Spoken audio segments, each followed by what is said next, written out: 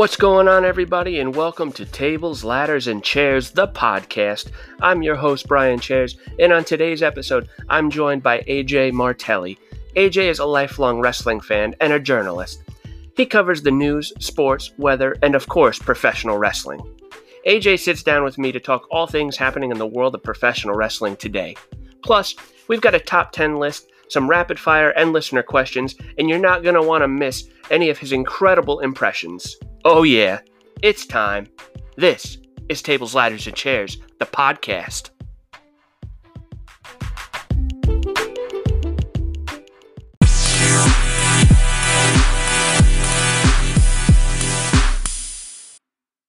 Alright guys, it's another Friday, and this is another episode of Tables, Ladders, and Chairs, the podcast. Joining me right now is one of my good friends, one of the funniest people I know. He is a journalist. He is a wrestling fan. We've been to countless wrestling events together, baseball games. We've watched pay-per-views together. Every time I'm with this guy, it's just all about fun. Guys, with me right now, AJ Martelli. AJ, how you doing, buddy? I'm good. Thanks for having me on, Brian. This is so cool I've done like interviews before, obviously, but never not never, but it's not often that I'm part of I'm the one being interviewed. I'm usually on the other side of it. And this is just a lot of fun. And Definitely. Well, thank you for being here. And you're right. You are usually on the other side of this, doing the interviewing and never the interviewer. But today that's different. And you got a great story, and we're going to get into it now. I just want to start off how I start off all my episodes talking to people is how did your wrestling fandom start? Yeah, so this is a pretty funny story. It started, believe it or not, with a trip to Sesame Place in the summer of 1996. So my cousin Joe, as you know, he was always a fan, but I was never really into it. But my other cousin, also named Joe on the other side of the family, he invited me to he and his family were going to Sesame Place, and they invited me to go. So a couple days before we left for Sesame Place, I stayed at his house, and he was just a burgeoning wrestling fan. He was just starting to get into it, and he had a bunch of Coliseum home videos. He had a bunch of magazines. I remember specifically, we watched the Iron Man match with Shawn and Brett, and I remember so WrestleMania 12 was obviously one of the Coliseum videos we had, and I remember he had I guess it must have been SummerSlam 1995. I think, was that the year Shawn and Razor wrestled in the second ladder match? Yep. SummerSlam 95. So I remember we had that one too. So we were, he's telling me about all these characters. He's like, oh, the Undertaker and Shawn Michaels was the man, and Bret Hart and Goldust, and I was just fascinated by all this. I'm like, this is wild. Absolutely. And then we went to Sesame Place, and he's showing me all the wrestling moves. He's like, the Undertaker does this move, it's a tombstone. And it was just, I came back from that trip, and it was almost like the Wizard of Oz. I was living in black and white, and then he showed me the life in color, life in wrestling, walking into that, and that's kind of where my fandom began. I kind of just became enamored with it after that. That's and awesome. Then it wasn't, a few months later, the first pay-per-view I ever watched live was Survivor Series 1996, that my dad taped that for me. And I remember I watched that show back probably 100 times, and it's still probably my favorite pay-per-view because it was the first one I ever watched live, and so many cool things happened at that pay-per-view. The Undertaker came down with the bat wings. Brett and Austin had an amazing match. I think put Austin on the map, really. Absolutely. And some would say that was better than their WrestleMania 13 match. Yeah, maybe some could argue that. Yeah. And, it was such a great show. And then, the sad part was it ends with Shawn losing the title. And he was the guy everybody was saying, if you're getting into wrestling, this is the guy you need to be rooting for right now. Shawn Michaels. I was going to ask you that. I was going to say, I started watching a little before that. My first pay-per-view was WrestleMania 12. And like you, said about Survivor Series that it's still your favorite pay-per-view. I feel that way about WrestleMania 12. Like, was it the best pay-per-view ever? No, it really was like a one-match card, but like the sentimental value is there for me. So like I'll always say like that's my favorite show. But you started watching really Survivor Series 96 was your first show, and that, like you said, Shawn lost the title there, and he was like on his way. I mean, he did win it about a month or two later at the Royal Rumble, but were you a Shawn guy from the beginning? Oh yeah, absolutely. Okay. I mean, like I said, when I was getting into wrestling, Shawn Michaels was the man. I was told actually by my cousin when we were, on our way to Sesame Place, like Shawn Michaels is the man. Like you got to see him, like go. And that was, by default, I was like a Shawn Michaels fan. It was like, well, if he's the man and he's the guy everybody's saying I got to be a fan of, and I'm just getting into this, then yeah, I'm a Shawn Michaels fan. Sure, why not? Absolutely. And then just watching him too. I mean, you watch him perform over the years, just kind of analyzing him and his style. It's unbelievable what he's done. I mean, like he's just, I remember when we went to that show in 2009 and we were sitting front row, and it was just like Shawn Michaels was right up, close to us, and then we actually got to meet him. Well, I think you met him once before. We all met him that one time. Yep. When he was doing the autograph signing here in Poughkeepsie. But it was just awesome to meet him. Like they say, like, you can't meet your heroes, but we got to meet him, and it was such a great experience. So it's funny. Like one day maybe I'll do an episode about all the wrestlers I've met. But like you said, they say don't meet your heroes and stuff. But I can't really recall a time I've met a wrestler and it was like a bad experience. I read that a lot online. Like it says like, oh, I met this person or that person and they were a jerk or whatever. But like, I don't recall ever having that experience. And I've met a lot of wrestlers. Like, have you ever had a bad experience meeting any of them? Not really a terrible experience. I'll say we went to an autograph signing in 2006 and Batista and Molina were there. And Batista, you could just tell he didn't really want to be there. But I remember, I mean, I didn't read his book, but, I know people who did. And in his book, he mentioned that particular autograph signing. And he was saying he was really burned out. It was right before Survivor Series that year. And he had been like going all over the country, I guess. Like he had a really like hard travel schedule that week. Okay. And he said that like he was at that signing and he was really burned out. But even that, like he still shook my hand. Yeah. He still didn't, it wasn't, a terrible experience. Yeah, I've never met Batista. I've always wanted to though, because like especially nowadays, like to see the big star that he turned into after wrestling, like it'd be great to meet him. But oh yeah, I mean he's done some great things, like him and Guardians of the Galaxy, like he's incredible in those movies. I just saw that movie for the first time ever about a month ago, maybe. Oh really? I've never seen it until a month ago, and I liked it. Yeah, it was good. I like the second one a little better than the first one. Haven't seen that one yet, but it's on the list. That one was fun, yeah. so talking about back in when you started watching and everything like that, you've always reminded me, and it's your sense of humor, but if there was one wrestler that I would say you reminded me of, it would be Owen Hart. Because you always hear the stories about Owen playing ribs on everybody, and ribs are meant to be funny. And when me and you were together, I am just constantly laughing, and it's all thanks to your great impressions. How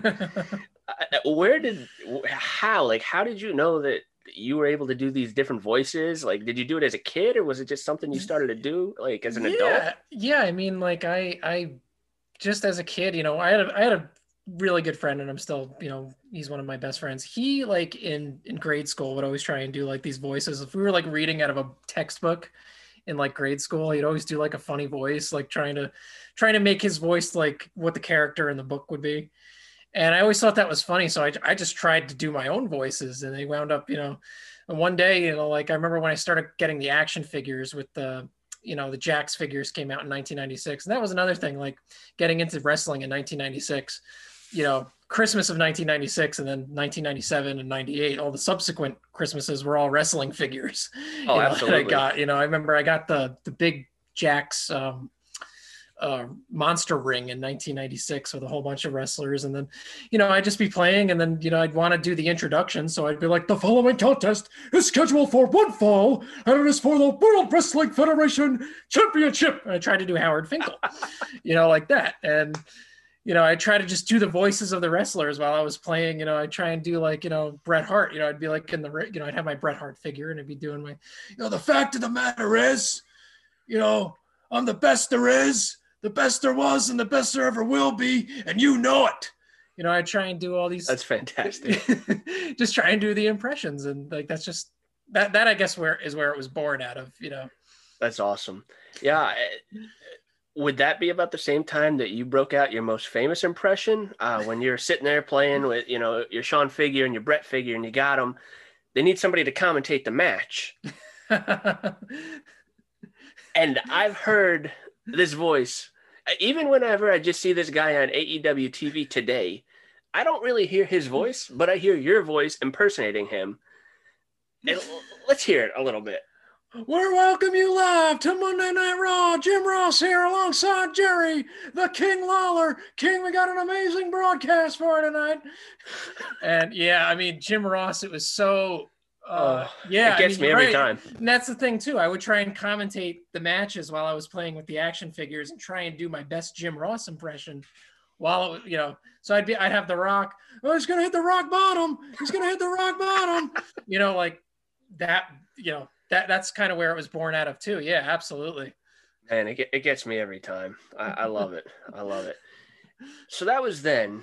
Now you're not really playing with wrestling figures anymore. Maybe you are, but I don't think you are. I'm not collecting them as much as I can. I mean, okay. I'm not on the level that you're at. I need to get the glass cases for them, but okay, yeah. I don't play with them though, so like. No, me neither. They're you know, specifically just put off to the side for show. Absolutely. That's why it's hard when my nephew comes over, because they just, you know, or my niece, because they just want to play with the toys, and I'm like, absolutely. No, they're just for show, guys. Don't. That's why I don't have kids. I don't want them touching my stuff. So yeah, that was then. This is now. You're a journalist now. You cover really like important stuff, like the news, you know, sports, all this other stuff, like stuff that's much more important than wrestling. But you've covered wrestling before, right? Yeah, a little bit. I mean, I've tried to go out, you know, for wrestling jobs, you know, before I started working at the Poughkeepsie Journal. I remember Pro Wrestling Illustrated had a vacancy, had a job open, and I tried my hand there. And I remember the editor, Stu Sachs, got back to me, and he was like, "Oh, your writing is really good." You know, nothing really ever came of it. Because he actually said, he's like, your writing is really, really good, but it's more of a newspaper style than a magazine style. Okay. But just hearing the editor of Pro Wrestling Illustrated say that, you know, like about my writing was, you know, just a feather in my cap, and, you know, just something, get a little bit of a confidence, you know, booster, just being right out of college, looking for a job, you know. And yeah, I mean, like I've covered, I've covered a lot of high school wrestling, and usually if I'm talking to high school wrestlers, I'll ask them if they're a fan of, you know, pro wrestling. Yep. And one of the coolest experiences, I'll say this, was a couple of years ago. This was 2018. There was going to be a Northeast wrestling show at Dutchess Stadium. Okay. And the headliner, the big guy they were bringing in, was Rey Mysterio. And the promoter, he emailed me and he said, you know, would you like to write a story about this? You know, just the show is going to be there. I can get you any wrestler you want to talk to who's going to be on the show. So I found out that there is a local girl who's going to be wrestling on the show, who had already wrestled on Monday Night Raw. She had wrestled Asuka in kind of like a squash match. Okay. But, she was local. She went to Lourdes and she lived around here. And he was like, "Oh, I'm interested in that. Like, that would be an amazing story." So I got her and I talked to her mother. Nice.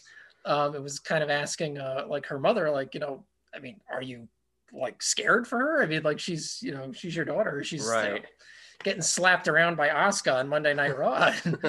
You know, and that was actually kind of the lead of the story. You know, I said, you know, I like, she was getting slapped around and beaten up and she loved it. Yeah. You know, because, you know, she was she's a wrestler. This is what they do.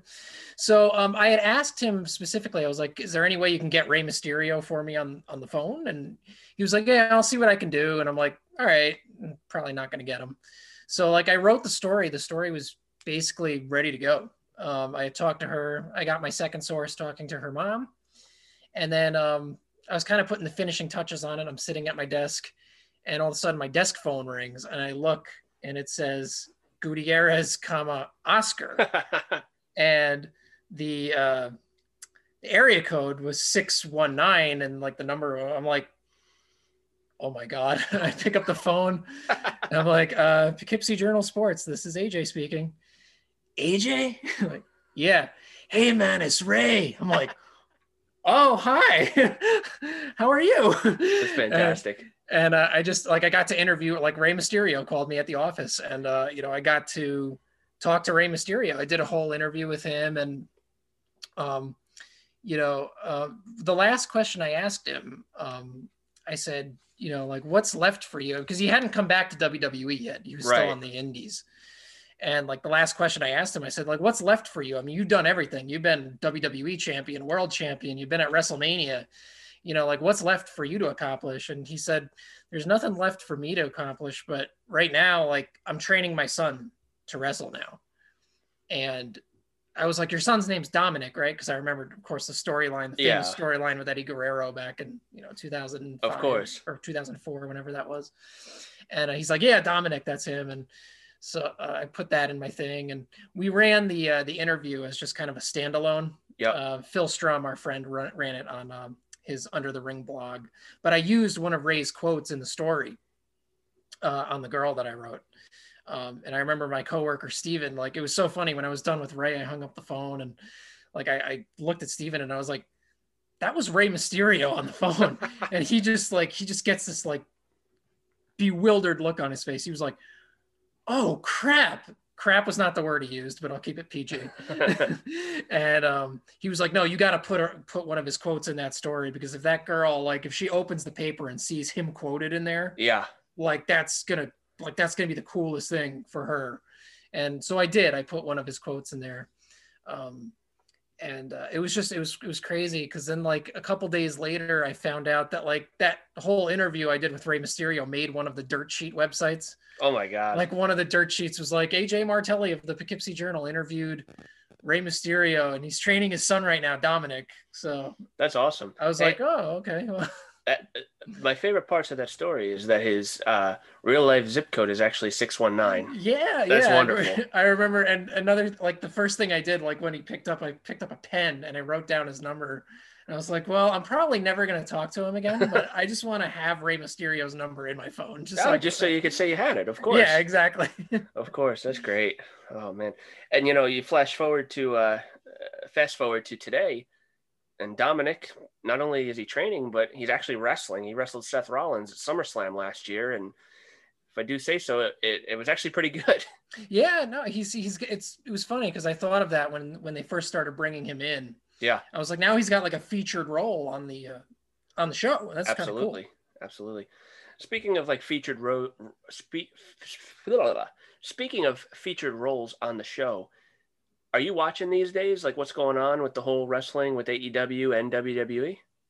Yeah. I'm definitely still trying to keep up as much as I can. I mean, like there's so much going on that I like, the retention is not like what it used to be. Like I'll watch Monday Night Raw, but then like maybe like 3 or 4 days later, I won't really remember what happened on it. I'm like, well, I know that the big players, obviously Drew McIntyre is a champion and Keith Lee's on there now. It's good to see him there. And, Randy Orton and his whole feud with The Fiend. I think they're doing some creative things there with Alexa Bliss. And, like on this past Monday night, the Fireball thing, it actually kind of reminded me of, I think 1997 they did something similar with Paul Bearer and the Undertaker. The Undertaker like lit a fireball, and they've done it a couple of times. I saw something on Twitter today. I think it was Kane and China and Triple H from maybe like 1999 or something. Mm-hmm. They've done it a few times, but I don't know. I like the direction that they're going with The Fiend and Randy Orton and Alexa and everything, but there comes a point where it just gets too much, I think. And I feel like the fireball might have been that point. Yeah. I don't know. I'm just curious to see. Obviously, I think they're going to wrestle at the Rumble coming up in a few weeks. But, like, I assume it's going to be cinematic. But I also feel like, they've done too many cinematic matches already. And it hasn't even been a full year with this pandemic. So, and to be honest with you, I think I really only liked one of the cinematic matches. Yeah. The rest of them have been a little odd to me. Yeah, I agree with you. I mean, I liked the Boneyard match that they did. I think that was probably the best one, and it was a good kind of way for the Undertaker to, kind of his swan song. It really brought everything in his career together because he was kind of the American badass, but you still had like the hearse there and the casket and the druids and the symbol, and like I think that was like a whole big encompassing thing of like everything in his career, and I thought it was well done. But some of the other matches, I'm with you. I mean, like the Firefly Funhouse match. I didn't mind that one with Cena. I didn't mind that. That wasn't too bad. But like it was a little bizarre though. It was. But they had some good callbacks that I liked. I don't know, the Money in the Bank match they did one with Bray and Strowman with the lake and. Oh yeah. Yeah, they've done a few of those, and those ones just haven't really been up to par. Like I think the Boneyard match was so good that it was going to be hard to top that going forward, and everything else after that was just been a little difficult to top.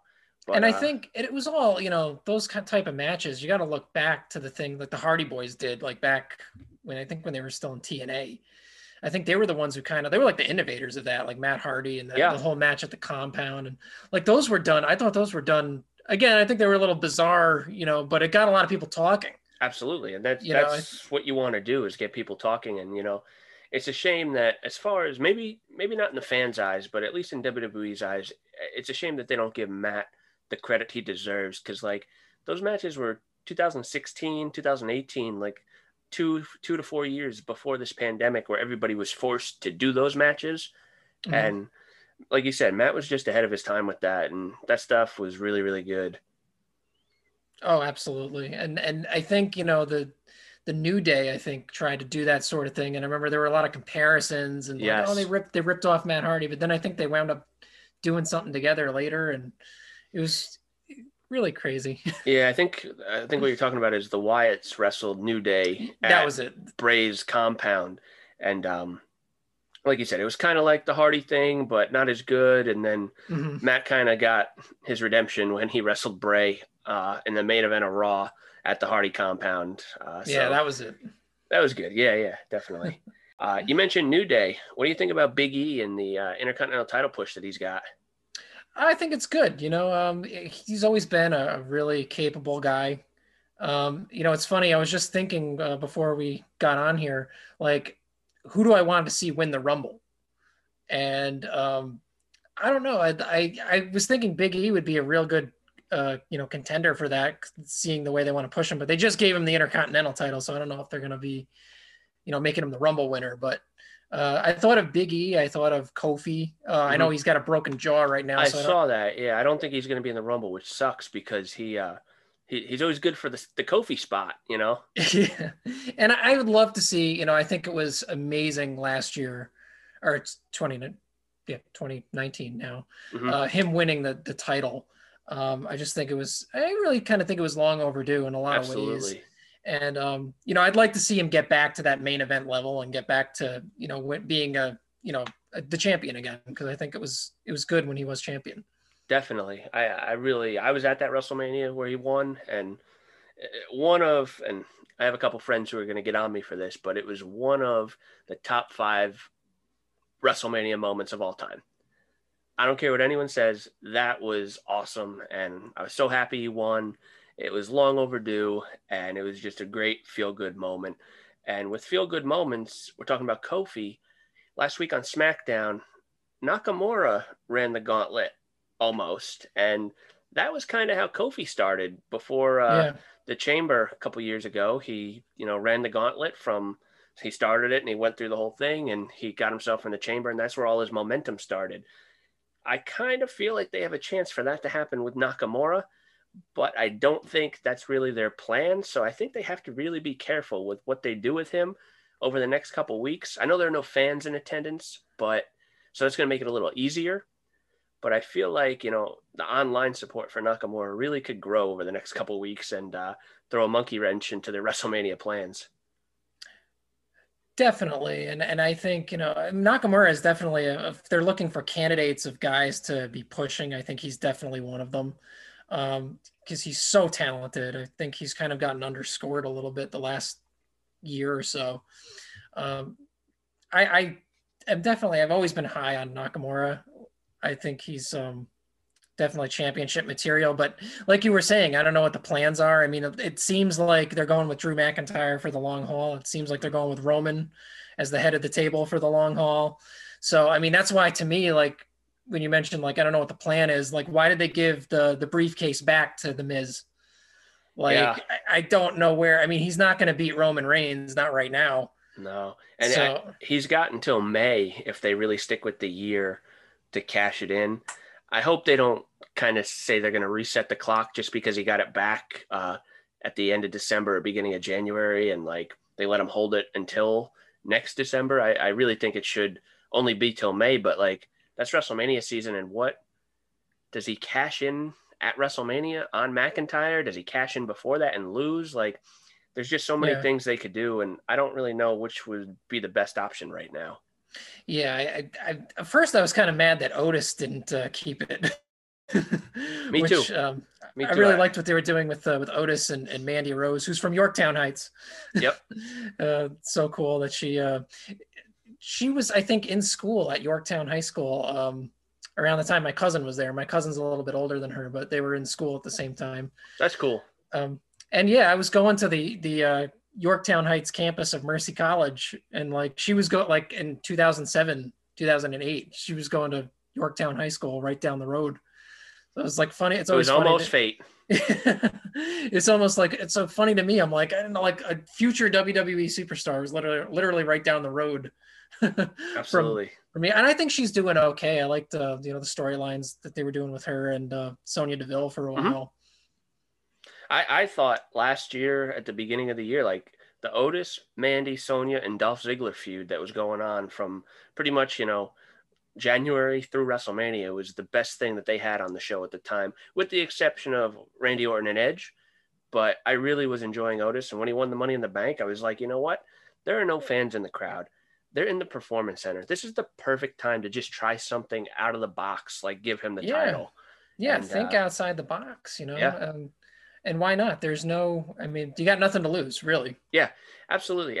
You mentioned before, you'll watch Raw and then a couple days later, you kind of won't remember it. Up until I started this podcast a few weeks ago, I barely watched Raw. I really it's so hard to get through. I'm hoping that it changes with WrestleMania coming up, but it's been really, really bad. And part of it is the pandemic. But I think a big part of it is that they just don't know how to make stars anymore. Mm-hmm. McIntyre is great, and I feel bad for the guy because he's done an awesome job, and he really, deserves the spot that he's got. And I like him as champion. It's just that the feuds go on too long. They don't make new stars, and when they do something that they think is great, it's Goldberg, and nobody wants to see that. Right. What do you think about Goldberg? Do you think he's going to win at the Rumble? Do you think? I mean, what are your thoughts? For the sake of the show, I hope not. Oh my God! For the sake of Drew, I think Drew's come a long way. I think he has to hold on to the title longer.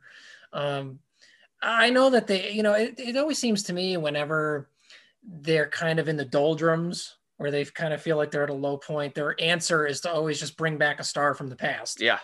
Like they just have these legend shows and they just bring back all these guys. And I like seeing the legends. Like it's cool when you get to see all the legends that come out and they're on the stage and they're in these segments backstage, and they involve them in the show. They incorporate them in some way, but it just seems like those shows, everything, they're just trying to rush through everything. Yep. It's like, okay, we got to get this guy into a segment. We got to get this girl into a segment.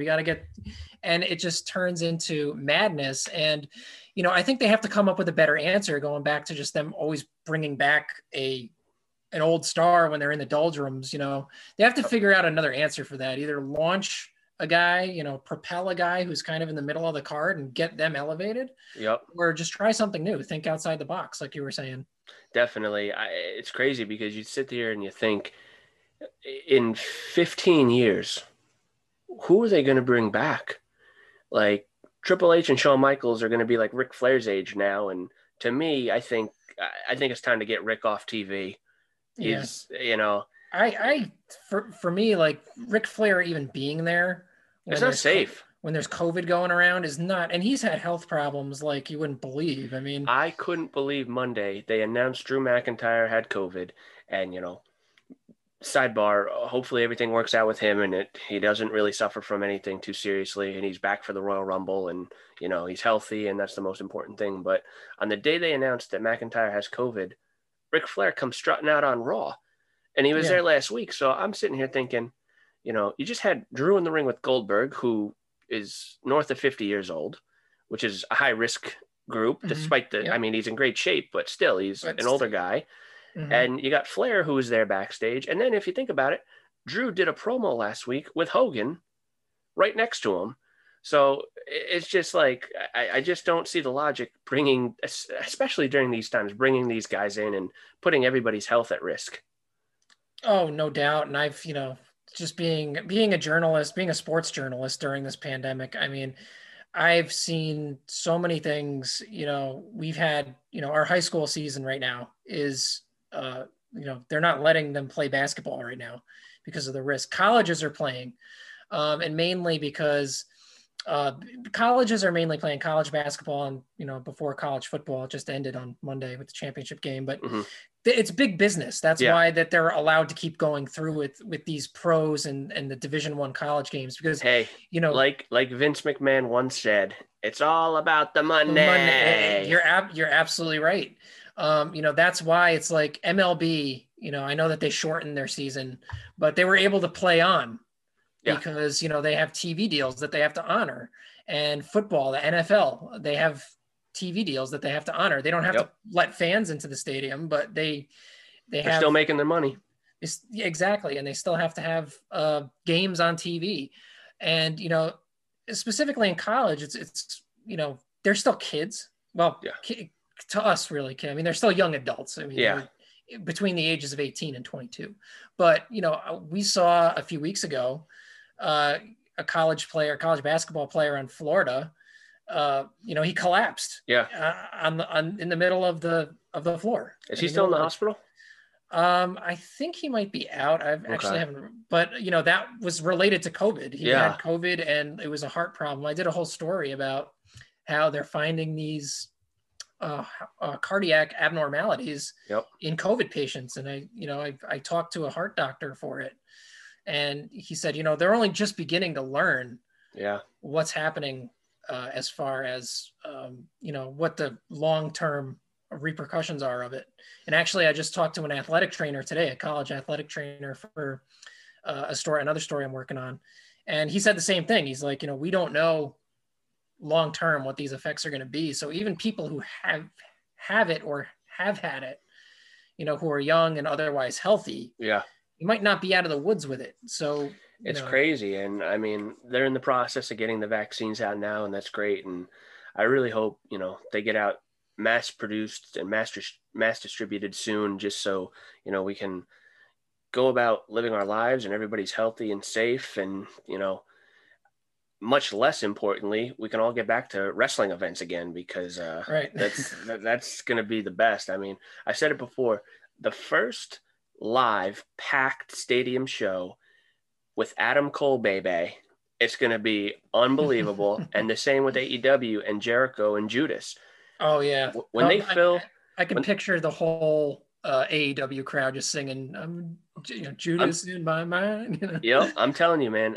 Eventually, we're gonna get to a point where AEW runs a show at Jaguar Stadium. I don't know what it's called, but the big football stadium in Jacksonville with 70,000 fans, and they're all gonna be singing Judas, and it's gonna be one of the greatest sights in history of wrestling. And I can't wait. I'm so over this pandemic. I'm still being safe. I'm still wearing my mask and doing everything, but I'm ready to get back to life and back to wrestling shows. Yeah, absolutely. I think we've all been affected in some way or another. So it's going to be great there's a light at the end of the tunnel, like you were saying. There's vaccines coming, and hopefully, middle of the year we'll all be, everything will be back to normal or semi-normal at least. If that's the case, SummerSlam really will be the biggest party of the summer this year. That's for sure. Oh man, it'd be great. You were telling me before we got on here that you watched NXT on Wednesday. Mm-hmm. I do know you're a big Finn Balor fan. Oh yeah, he's the current NXT champion, and Wednesday night they teased that he either may be joining Undisputed Era, or he's going to be feuding with them, or he's feuding with Pete Dunne. I don't really know where it's going, but I love all of it. Yeah. What are your thoughts? I just, NXT is my favorite show, I think, that's on right now. I do think I also try and keep up as much as I can with the NXT UK brand. I think they are very, very underrated. I don't think enough people really appreciate, at least in like the fans that I see. Like, I think in the UK, it might be a different story over there. I don't know how it is in the Great Britain or the UK, but I think that brand is really underscored. But going back to NXT America, so to speak, I think that's my favorite brand. I love the stars down there. I love just what they've done with Adam Cole, and Finn Balor coming back there, I think really kind of rejuvenated his career. I think it was the best thing for him, because I don't think I really think he was kind of getting creatively stifled when he was on Raw. Like, absolutely. they kept putting the Intercontinental title on him and then taking it off of him, and he was kind of going nowhere with his feud with Bobby Lashley. I mean, he had a good match. He got a good match with Brock Lesnar out of it, but I was just always disappointed. Like, he was the first ever Universal Champion, and then they had to take it right off him because he injured his shoulder in that match with Seth Rollins. And, he never really got his shot when he came back. Like, they never really just, gave him, like, he should have been the first in line when he came back. Yeah. He never lost it. 100%. So I think, but going back to NXT, I think that was like perfect for him. And I think he's really helping carry the brand with some of the other people they got there. I think Karrion Kross, Damian Priest, they're all interesting characters who have great matches. I think they're kind of on both brands, on the UK brand and on the other NXT brand, but Imperium is, I like Marcel Bartel and Fabian Eichner. There's just so much talent down there. It's just fun to watch. I think somebody once described it like Raw and SmackDown. They're the movies. They're like, you go to the movies and watch a movie. That's Raw and SmackDown. NXT is a Broadway show. Okay. Yeah. I like that analogy. Like, I forget who said that, but it's such a perfect analogy. Like I really, and I am a guy who can appreciate a Broadway show. So okay. NXT is just awesome. I love it.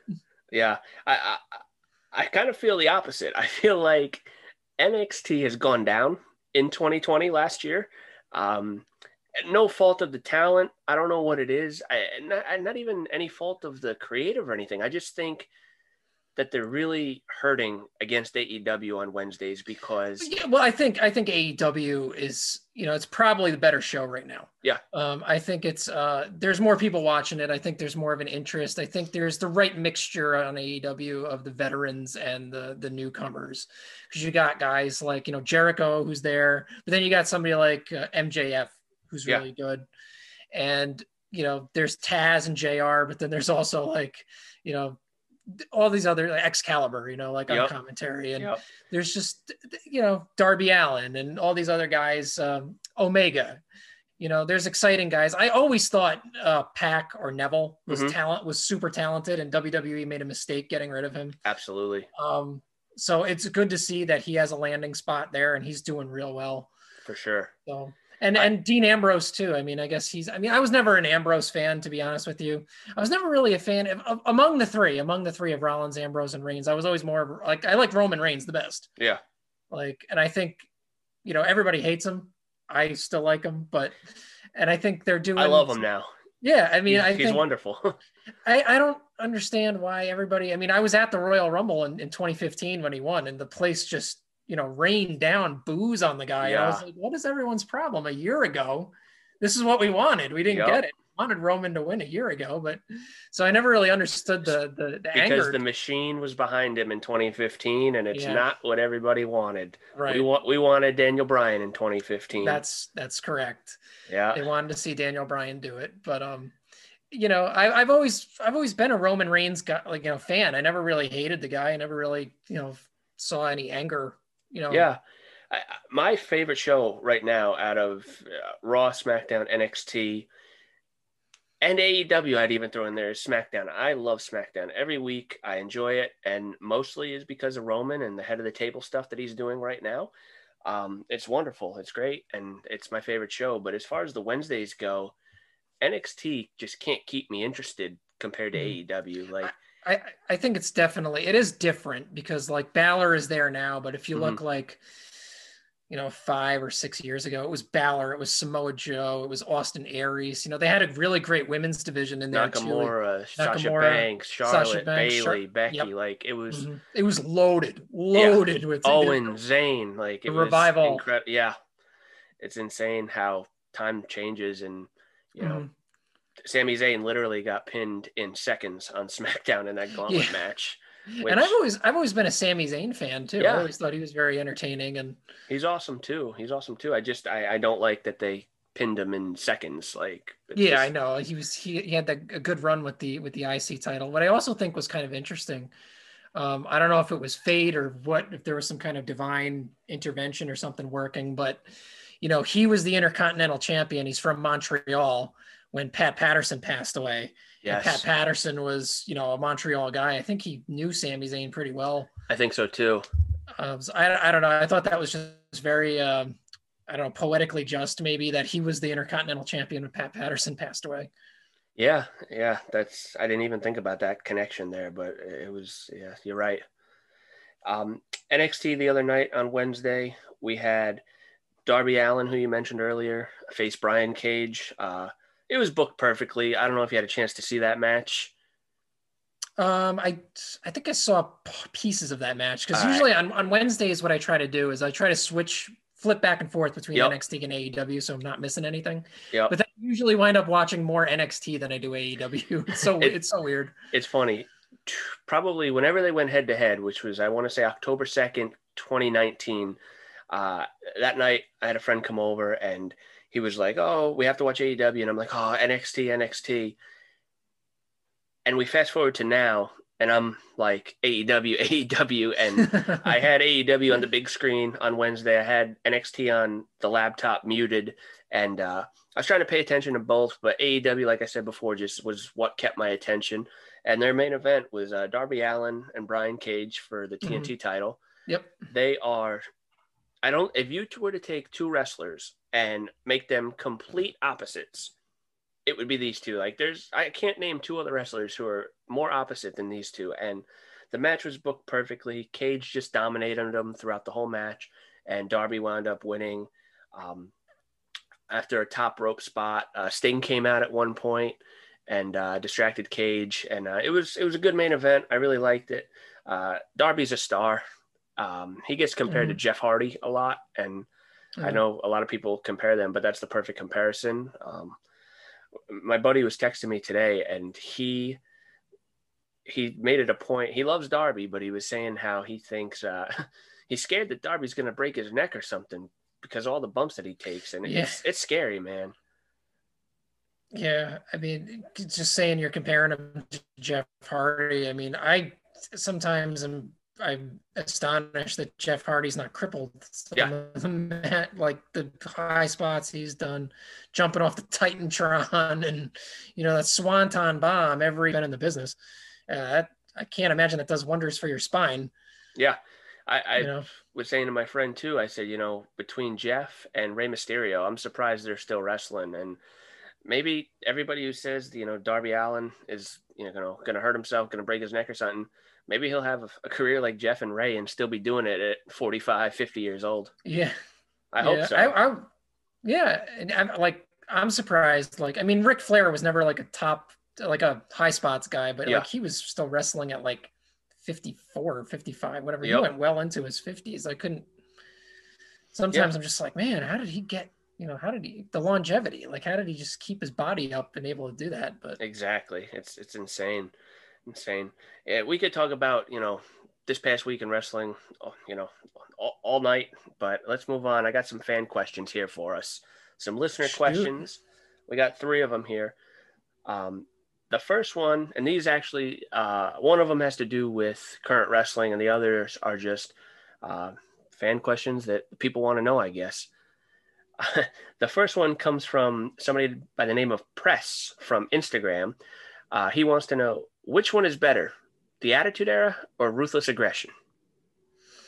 For me, I'd probably say the Attitude Era. I think that was, like I was saying before, I started to become a fan in 1996, which was kind of the end.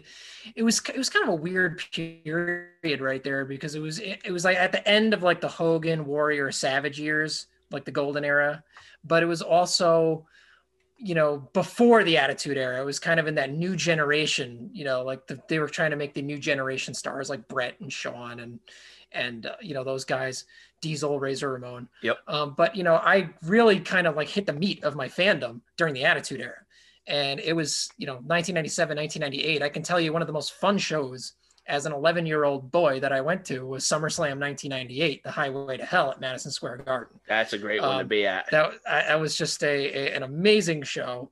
And it was one of the most like fun times. My dad and my uncle and my cousin, we all went. We're all huge wrestling fans.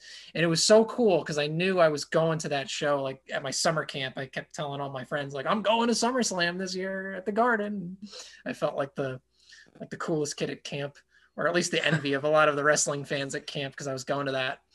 But so I would say the Attitude Era. I mean, I do think the Ruthless Aggression Era had its it had its great moments. I mean, like I was in high school. I think we were both in high school around the time the Ruthless Aggression Era really hit its stride.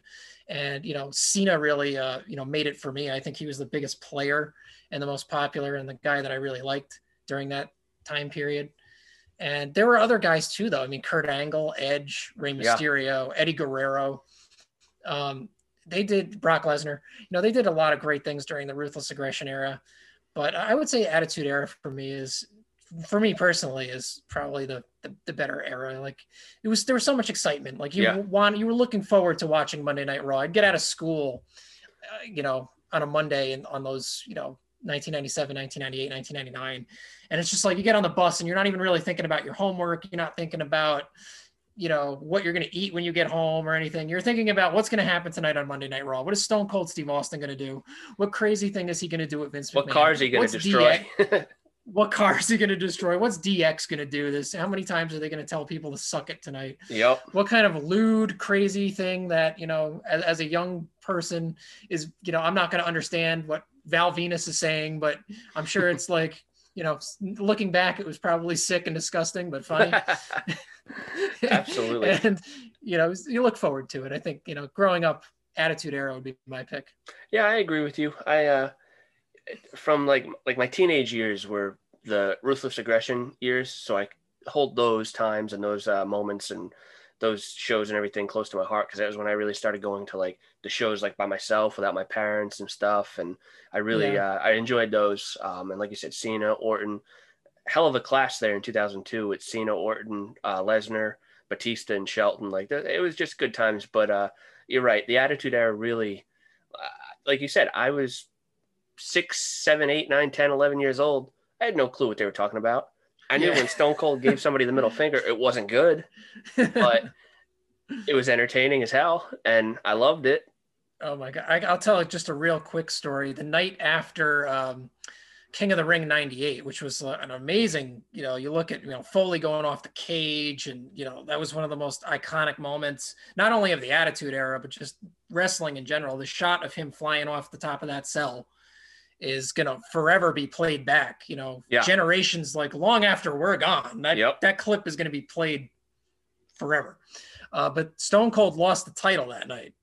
to Kane in the first blood match. And the next day I was having a fight with my sister or something. And I did the DX crotch chop and I told her to suck it. Oh my God, to your sister? And my mother got so mad. She's like, no, I don't let you watch wrestling so you can say things like that. You're not watching Monday Night Raw tonight. And I got, I got punished for that. So my older sister, I said this to my younger sister because I was fighting with her, but my older sister thought this was, bullcrap. She was like, you shouldn't be punished. She was antagonizing you first. You shouldn't have been punished. Like, here's what we're going to do. She's like, I'm going to watch Monday Night Raw for you. Oh, man. And I'll tell you what happens right after it ends. I'll come into your room and I'll tell you everything that went down. And That's a good sister. Yes. She was doing the Lord's work for me. So I knew going in, I knew that Austin was getting a rematch that night. So I was like that was the one I was most I was really looking forward to that match. I wanted to know what happened there. And my sister actually wrote down the results on a piece of paper. Wow. Came into my room at 11 o'clock or 11:05 or whenever it ended. And she's rolling through the results. She's like, oh, this guy lost in a brawl for all match. And then Taka Michinoku beat this guy. And I'm like, okay. She's like, and Austin's the new champ. And I was like, yes. All right. I remember marked out there that Austin had regained the title after he had lost it to Kane the night before. So that's awesome. There's a little funny Attitude Era story for you. That's awesome. And that's a good sister right there. Yeah. She's always been on my side, always had, been in my corner. So there you go. Our next question here kind of piggybacks off that. It's also from Instagram, from Jose Enoa. He wants to know the most over star in each era: Attitude Era, Ruthless Aggression Era, and the PG Era. I'll give my 3, and then you could give your 3. I think, obviously, the Attitude Era, it was Stone Cold Steve Austin, without a doubt. There was nobody bigger than him. Ruthless Aggression, I would say John Cena. Kurt Angle was big at the time as well, but I count Ruthless Aggression from 02 to probably 07, I'd say. Mm-hmm. And in that time, it was Cena, maybe Lesnar. But Lesnar, you could argue Lesnar only had 2 to 3 years there at that time because he left for the NFL. And then in the PG era, again, John Cena. There's nobody bigger than him at the time. Cena's on my Mount Rushmore of wrestlers, and those 2 eras just defined him. Oh, definitely, yeah, and I think I would agree. Did he say the Golden Era too? No, he just said Attitude, Ruthless, and PG. But hell, we'll do the Golden Era too. Who do you think for the Golden Era? I think it's got to be Hogan, probably. Yeah. I mean, he was, he kind of, you look back and was he the greatest technician? Was he like Bret Hart or, no. But, he was the comic book character come to life sort of guy. I don't agree with, obviously he's gotten into trouble several times in the past, You ain't kidding.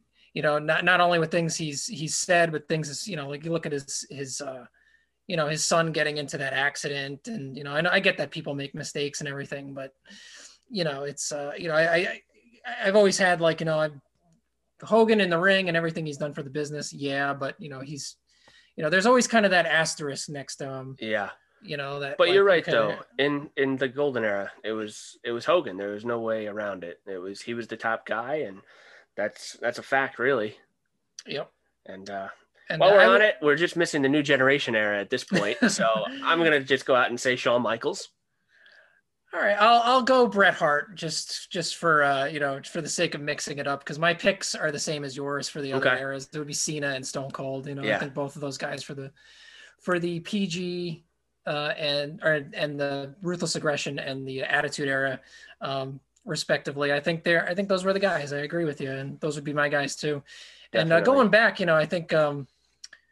I think Cena being on the Mount Rushmore, I think that's absolutely fair.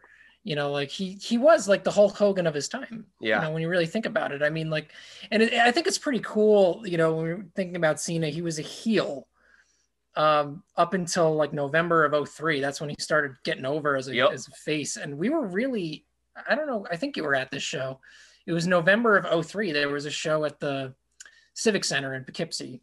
And that was really his first, I think that week on SmackDown, he had been cheered And that was when it was really like he was picking up steam. But like at that show, my God, like he came out and he was a good guy. Like everybody cheered for him. And that was like, I feel like his first house show as a real face. Yeah. Like when he came out. Definitely. And funny story about that show. I was there with my buddy Mike, and he actually met Cena afterwards. Oh, after the show? We ran around back, and I took the picture for him. I don't know why I didn't give him the camera and ask, him to take my picture with him, but he still has that picture, and I even might think that might even be like his Twitter picture or something, or it was for up until a couple months ago. That's like his favorite picture, and it was cool to be able to meet Cena back then before he became the big star that he is now. Our final question here is a long one, so it's just bear with me here. It comes from Christy Lee Ivy on Instagram. Her question is, with what happened at TLC between The Fiend and Randy Orton, what new character of Bray Wyatt are we going to see?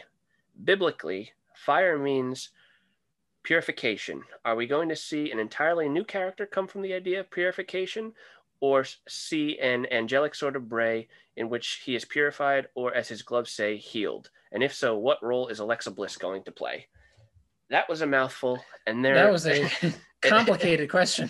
It was, but that's a good question. Yeah, definitely. The people want to talk about The Fiend. Last week I had a question about him. This week we have a question about him. We talked about him earlier. I think that he's just going to come back as The Fiend. I really don't think there's going to be another layer to the character at this point in time. I think we're going to get, honestly, I think we're going to get a Firefly Funhouse match at the Royal Rumble with Randy Orton, where they go through his whole career, kind of like they did with Cena at WrestleMania. And knowing WWE, how I do, I've watched for 25, almost 30 years. I don't think anything's going to change. I don't have much faith in them doing something good with this. I think that Bray is just going to come back as the regular Fiend that he was at TLC when he got burned. Yeah, I could see it happening. I could also see, like, if they go that route and they do the Firefly Funhouse, I could see them doing like a little sketch with, like, remember when Randy used to do those like RNN, like the Randy News Network updates? That would be fantastic. Like, I could see Bray like doing something like, like that kind of like, They've got to mention the sexy flight attendant Sherry from Survivor Series 02. Yes. But, I think you're right. I mean, they've reinvented the Bray Wyatt character a few times. He was the Eater of Worlds, and then he's just, regular Mr. Rogers, kind of like Bray Wyatt. I think that's what he's supposed to be. And then the Fiend. I think stick with three. It's kind of like the three faces of Foley, Definitely. I don't think adding another different type of character would, I don't know if it would add anything to it. It would just be another persona that, is just kind of there. And I think he has enough to work with right now. I think he has those three personalities that we see. And, I don't think they're, making a change like that is necessary. I agree. All right, AJ, it's time for some rapid fire questions. I'm just going to throw out a couple questions. Just first thing that comes to your mind, throw it out there and we'll have some fun. All right. Sounds good. All right. Favorite wrestler as a kid? Shawn Michaels. Favorite wrestler now? Finn Balor. Favorite pay-per-view? Like historically, or just like the whatever you want. First one that comes to mind. Royal Rumble. I thought, like, I didn't know if you meant like favorite, like specific pay-per-view of all time. Like I was saying, Survivor Series 96 is really the one show that I have an affinity for. But like, if you're just talking like favorite pay-per-view of the calendar year, it'd probably be Royal Rumble. I agree. Bret Hart or Shawn Michaels? Ooh, ouch. It's so hard to pick, but I'd probably have to go with Shawn, just because, like I said, when I got into it, he was the guy I was told to root for. Awesome. Favorite wrestling theme? Ooh, there have been so many that have been so good. Man, that's a tough one, being put on the spot right there. I think, Edge's theme of Metalingus, that's like a song, that's like a real song, like that, from a band that I actually like, which is Alter Bridge. Yeah. That's just a song that that's on like their regular album, and like you could just play that. And I think that one might be. I mean, there's probably a ton more I could name, but that's like the first one that pops up. It's like I could jam to that even if I'm not thinking about wrestling. Absolutely. Most underrated wrestler of all time. Ooh, Owen Hart. I like that. Two more here. The 2021 Men's Royal Rumble winner. Keith Lee. The 2021 Women's Royal Rumble winner.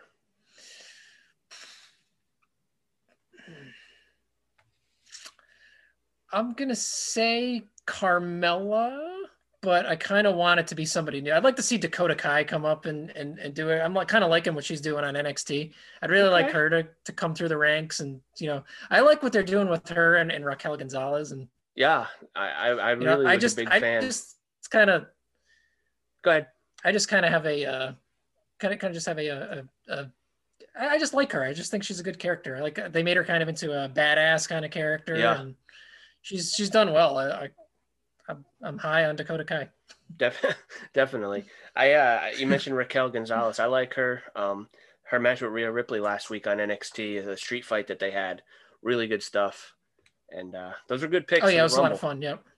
Definitely. Yeah, I could see Shayna Baszler doing it. I mean, there's a lot of people I could, a lot of women I could see winning, but I maybe say Carmella because they're trying to push her a little bit, but I'd like to see Dakota Kai do it.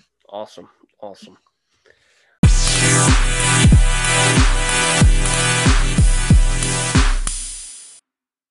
All right, guys, it's time for the weekly top 10 list. Every week, I'll ask my guests to give their top 10 list designed and catered specifically to them.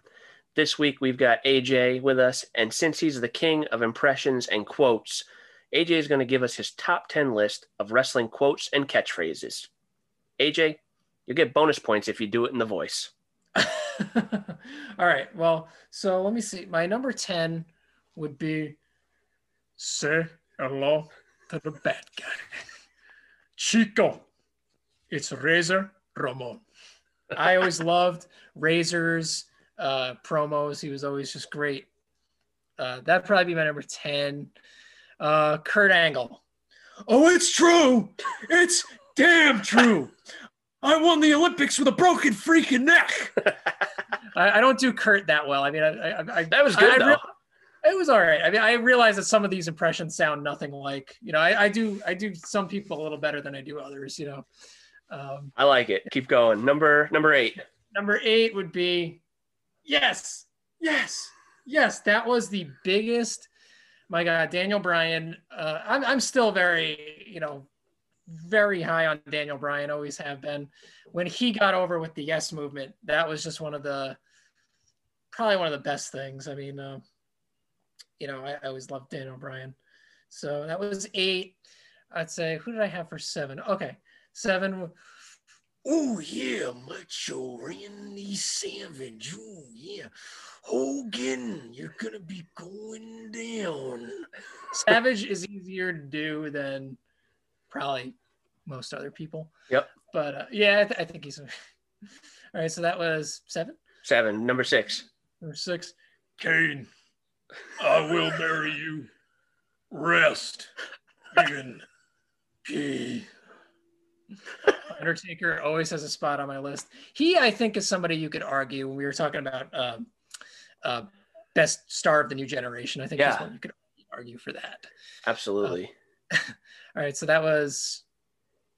I'm losing track. That 7? That was 6. That was number 6. 5. Number 5.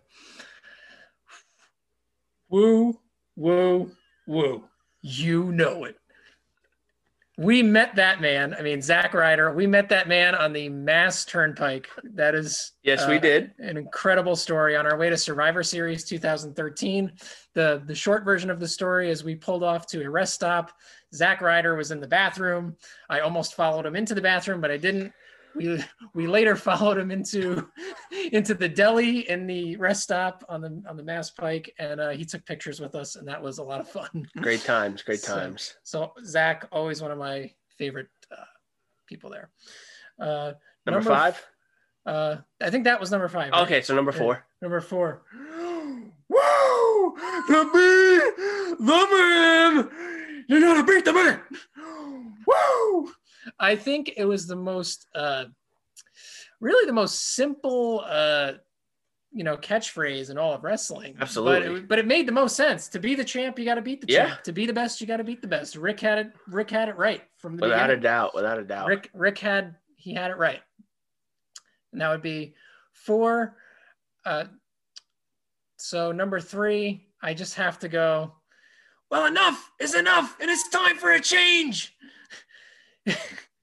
Now I understand Jason Sensation did Owen a little better than me, but I tried to be a tough guy, but I just couldn't grow my damn beard in.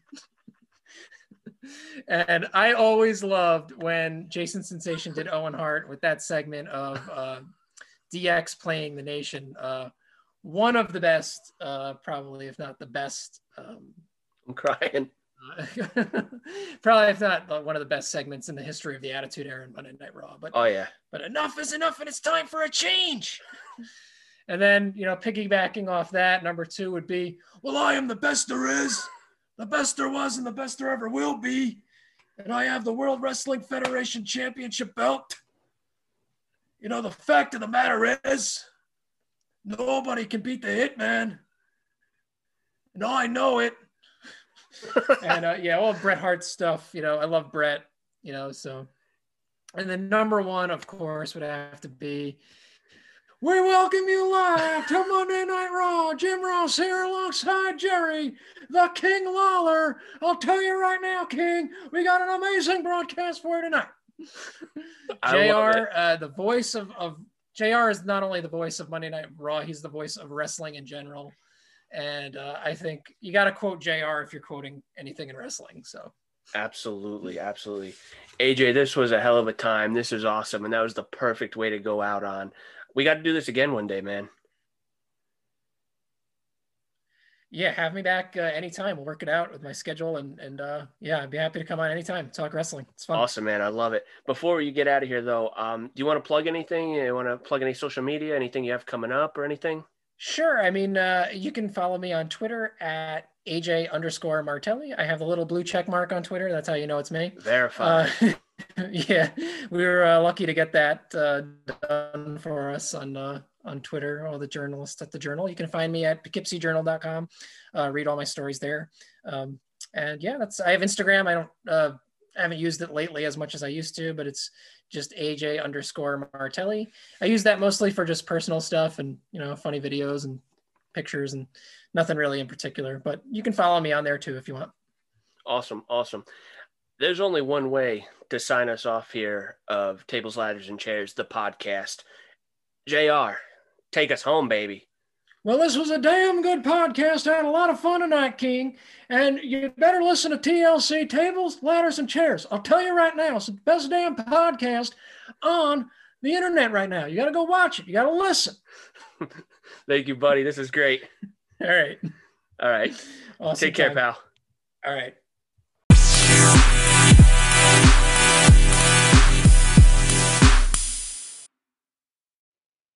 All right, guys, how great was that? AJ was absolutely hilarious. Thank you so much for coming on to the podcast. This was awesome. Guys, don't forget to follow AJ on Twitter. And while you're at it, follow us at TLChairsPod on Twitter. Also at BrianChair7 on Twitter. We're also on Instagram. We just started that this week at TLChairsPod. Search us on YouTube. Again, Tables, Ladders, and Chairs, the podcast. We're all over the place. Thank you so much for listening. Rate, review, subscribe. Drop a review on Apple Podcasts. We're available Apple, Spotify, wherever you get your podcasts. So thank you so much for listening. We'll see you next Friday.